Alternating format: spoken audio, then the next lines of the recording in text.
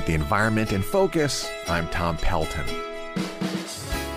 While many Republicans have been in denial about the hard realities of climate science, notably the denier-in-chief, President Trump, who falsely labels climate change a hoax, Baltimore County State Senator Chris West is what you might call a fact-based Republican. West, a 69-year-old resident of West Towson, is an attorney and former president of the Bar Association of Baltimore City.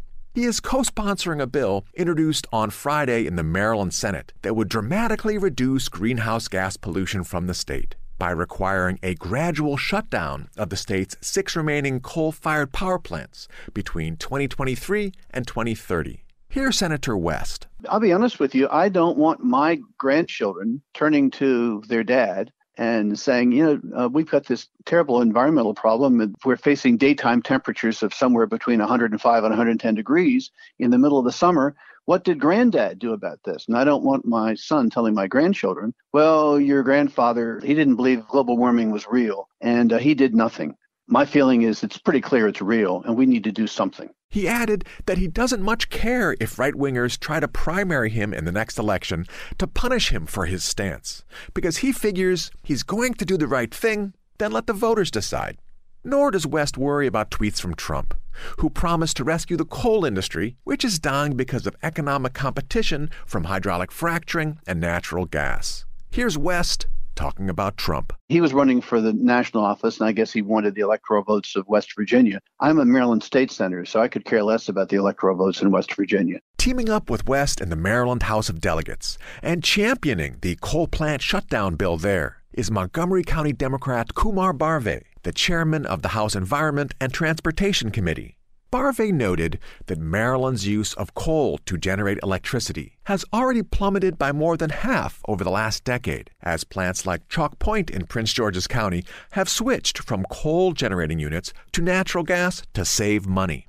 More than 500 workers are employed at the state's 6 remaining coal plants, and their paychecks are tenuous, Barve said. All of these people are going to lose their jobs over the next 10 years, even if we don't pass this bill. And so we're attempting to get them similar jobs outside of burning coal for electric power. To achieve this, the Barve-West legislation would set aside $16 million in taxpayer funds for job training and income supplements for plant workers to help them transition to new and more stable jobs. The bill would also provide funds to encourage clean energy businesses and help county governments offset the loss of tax revenues from coal plants. Among those fighting the bill is the power industry. Talen Energy, which owns the Brandon Shores and Wagner coal plants south of Baltimore, said in a written statement that the company, quote, encourages the state to move cautiously to avoid potential impacts to electric reliability, the cost of energy to consumers, the future of the state, and the loss of hundreds of good-paying jobs that cannot easily be replaced, unquote. In fact, coal plants can and are being replaced with cleaner technology right now across the U.S. What cannot be replaced are the thousands of people killed every year by the soot and particulate air pollution from coal-fired power plants, or our planet's ecosystem, which is in peril.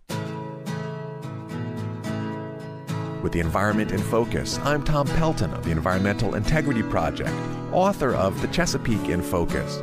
This program is sponsored by the Able Foundation. The views expressed are solely my own.